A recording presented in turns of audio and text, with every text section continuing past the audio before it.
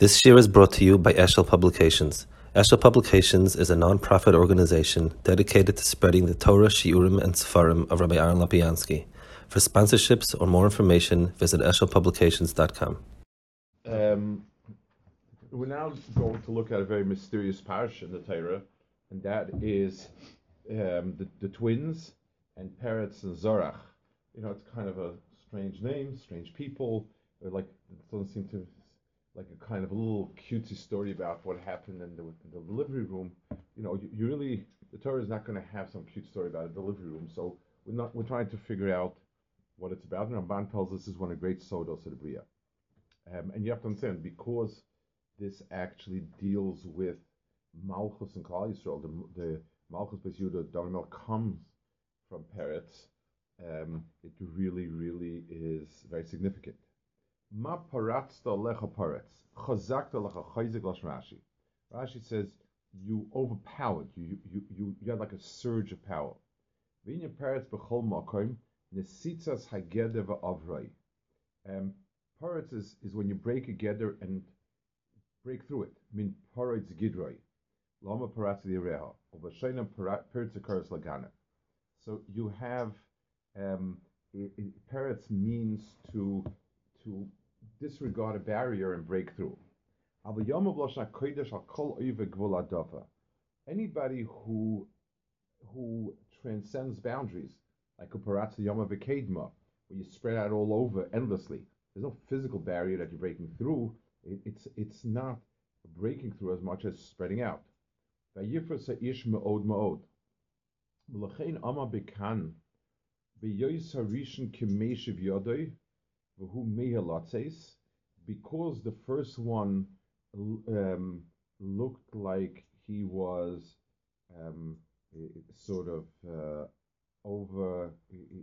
coming.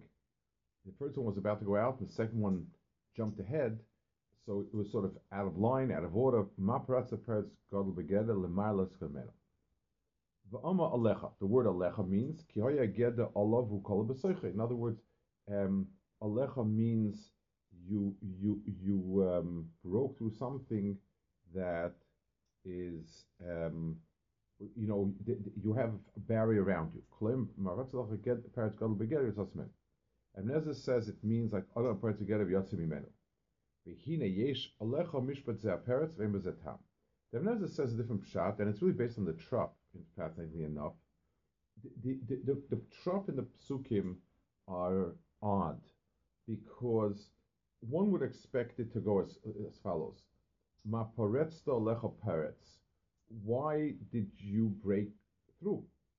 There's a zach of cotton and it goes Ma paratzta with a stop, sort of a quieter comma, or lecha paretz, which is so. Ibn Ezra translates it that way, and he says, "Why did you break through? By breaking through, you've become liable."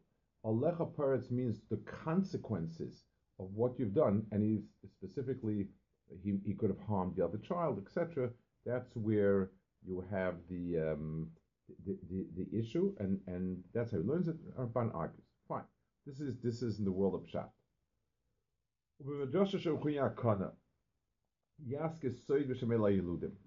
The Sefer Bohir, which is it's one of the components of the Zohar, it gives us an insight into a sod, into a very hidden meaning over here. Omer, they said, Ikri Zorach al Shem Achamish Rechas Tamid. One is called Zorach, that's similar to the sun, which is always shining. Or Peretz al Shem Halavana Nefretes Leitim Nivas Leitim. And Peretz is al Shem de Lavana, which sometimes breaks through, sometimes is broken, sometimes is built up. In other words, there are two types of illuminations in our world. There's the constant, consistent sun, and there's the erratic moon, which goes in cycles of up and down.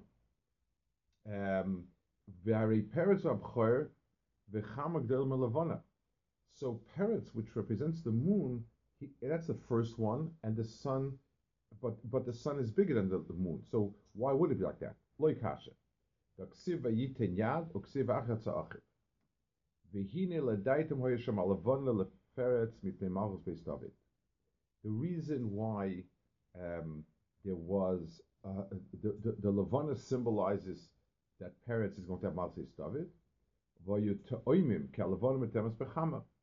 And they're twins because the moon and the sun are twins, and they're bound one to each other. Peretz Peretz is a twin to the Zerach. So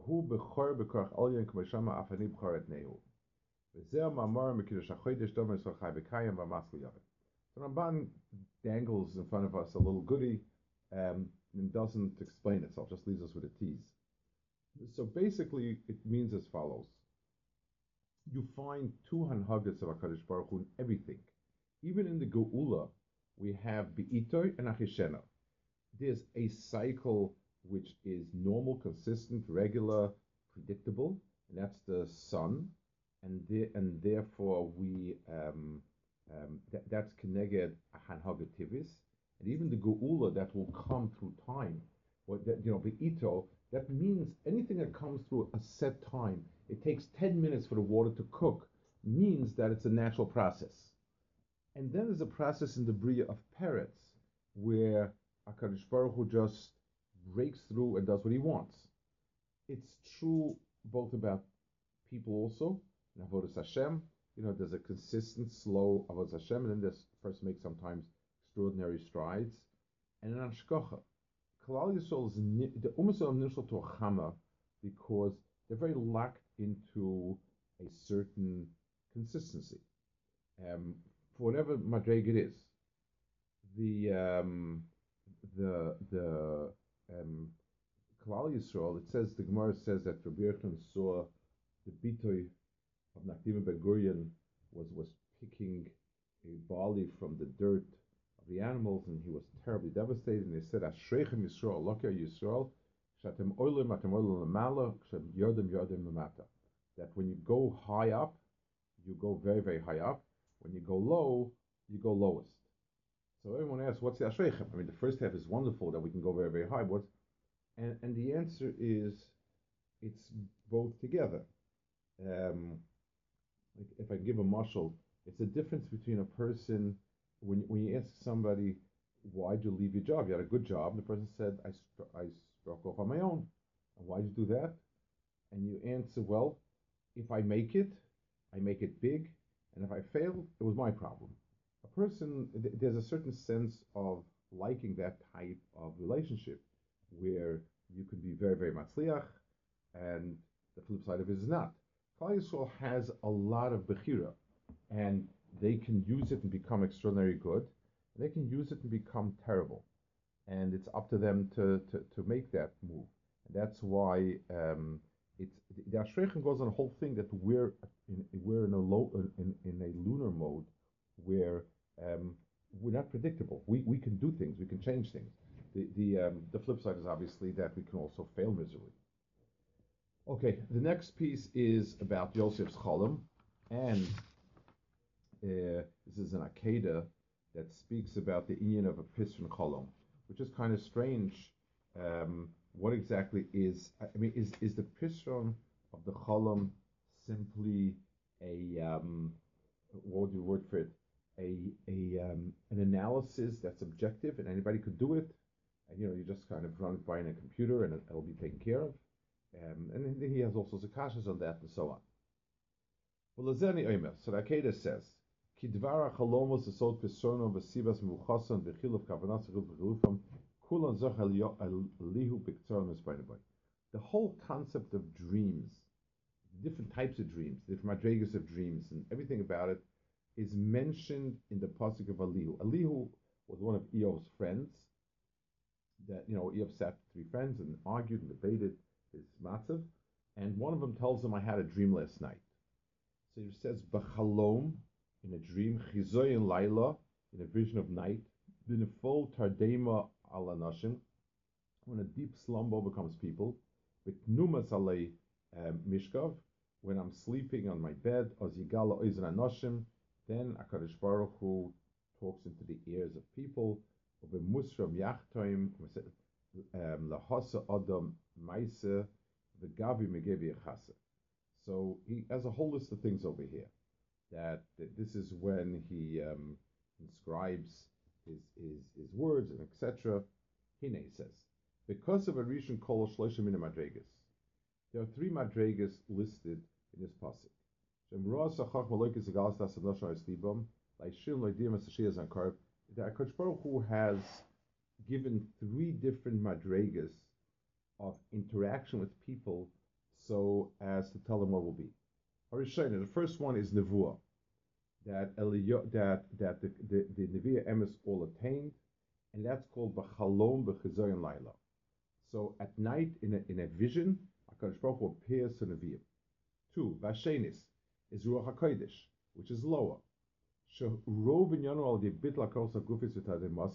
It requires a certain a certain putting to sleep of different kochos of the person, and like Nevi'im would get it also sometimes.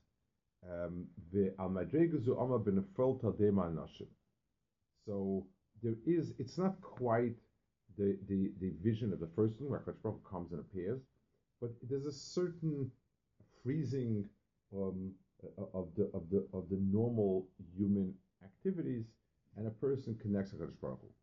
Nevuah and Ruach HaKodesh, both of them are miyuchot Klal Yisrael. There's a third madrega. There's a third lower madrega, which is common to all of humanity. That when they're sleeping, they dream something. Some of them just are worthless. And so on. Some of them have mamish, but they mean something, but some of it's more, some of it's less. Some of them predict a lot. Like it says in Chazal that a dream is 1/60th of Nevuah.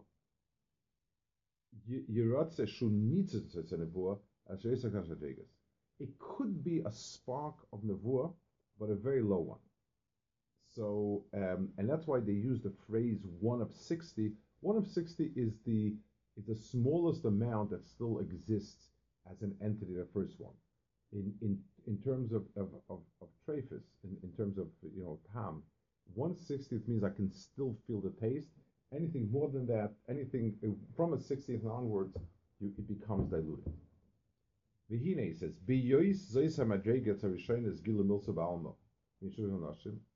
being that this is something that is possible to everyone, and it's just sort of like eavesdropping on a conversation. HaKadosh Baruch Hu sometimes talks into human ears, and then he explains the pasuk that you have that because this is a very, very low level of nevuah, it comes very confused, very mixed up with other things, and so on and so forth. He says,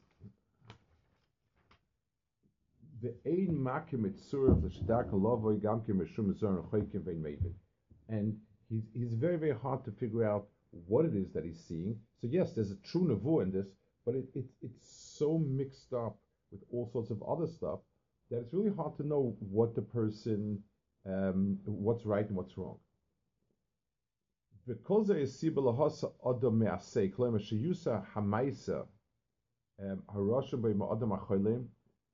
he says it's something, he explains the pasuk that people should actually not even listen to dreams like that, because they don't know what part of the dream is true and what sense it's true, what is the message. It's something, a dream as it is something that should not be, it should not be of any use to a person, because it's such a mess. It includes fantasies and hidden desires and things that he's confused about, and so on. V'hine says, "B'zim versa siba shal yuchayim hashamarnu, v'ushalo yimotze etz hamalachazu rak mi she'eschazik b'koach hameshayot shezacharnu." So you need to find someone who's able to analyze the dream and to pick out what's a real message of HaKadosh Baruch Hu and what's the person's own jumbled fantasies. Via bokim uchashas al dvarim, bezor is liver mem dov toch dov, kiborer ochel toch ochel toch psolas. Like somebody picking out bits of food out of a lot of junk. So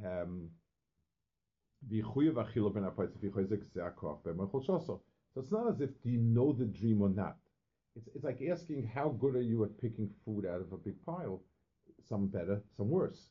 It's a mess. It's a big pile of jumbled stuff that includes grains of truth to it. So it's not as if either you got the meaning or you didn't get the meaning. The question is how much of the meaning did you get, and how much of the junk did you reject? That's what it means. And he says, and therefore different people can have different understandings what the dream is, and they'll all be right. So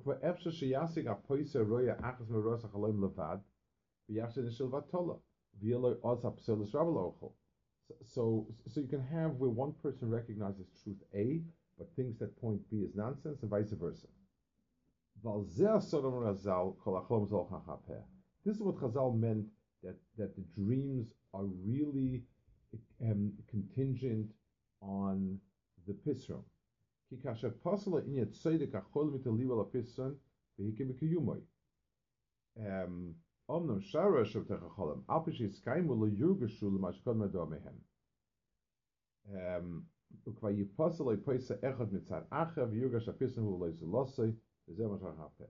Akedah says a very, very different explanation, interpretation of what of what it means that it goes basa the poser. It doesn't mean that the dream itself can mean anything. It's like putty, and whatever you decide to build out of it, that's what it becomes. That would be ludicrous. Then the dream itself is inherently meaningless. You could use tarot cards or something. It doesn't mean anything. He says something very different.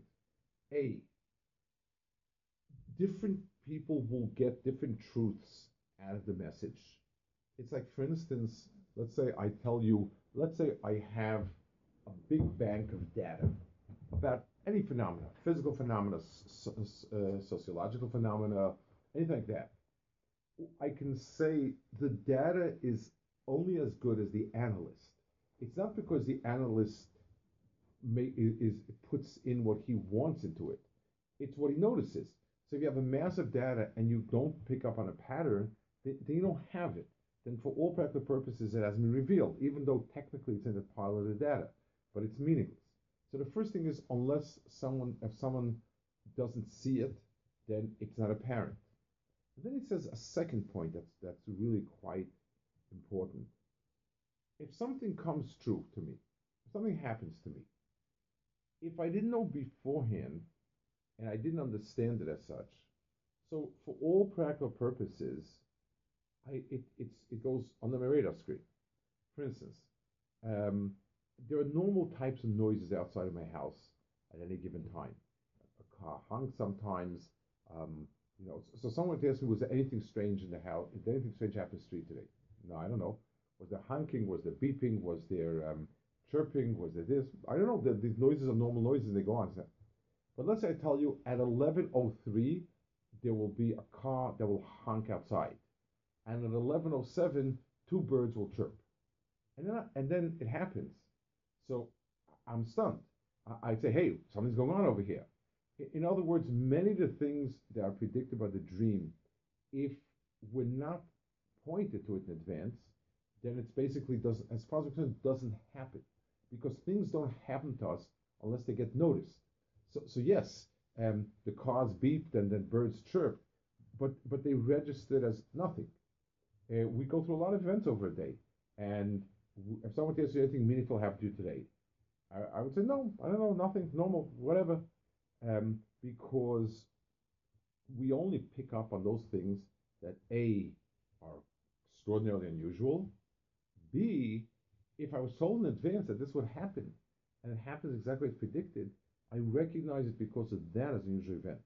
So if I have a dream and I go to somebody who's supposed to cholam, and he points at something, and he says, "This is the piston of the cholam. This is what's going to be," and then it happens, that becomes a meaningful part of my life.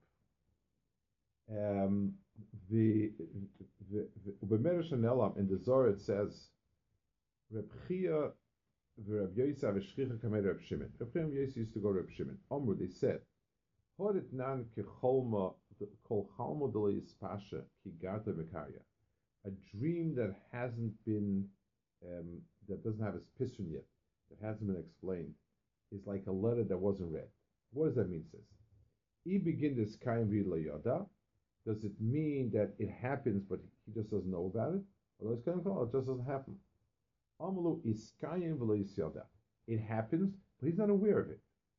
The ahu chalma talya layu.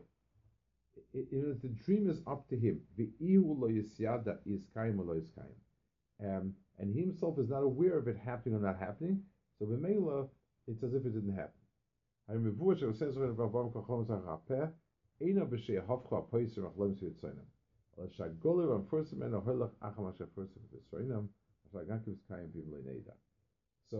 he says the Zohar here clearly is saying the statement that he's saying that a cholam that we don't know about is going to happen, except that if we don't know about it, for all practical purposes, it's an event that's meaningless in our life. It just as well could have not happened. It's very interesting. There are events that we're not aware of, and leave an impression on us, and but we have to have some level of awareness. Imagine I tell you, a week ago you were staying in this hotel. I say, yeah. Next door to you was a guy with a bomb, and this and that. I mean, it's not going to leave a mark on me. I mean, I say, wow, it's not, because when I lived through it, and so. But if someone tells me now, the guy next door to you has a bomb, I lived through it, and it affects me emotionally and so on. So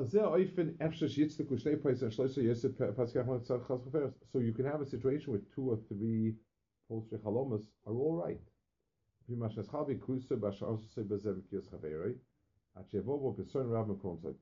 Because each one has a different feel for his friend, and he can bring out a point to light.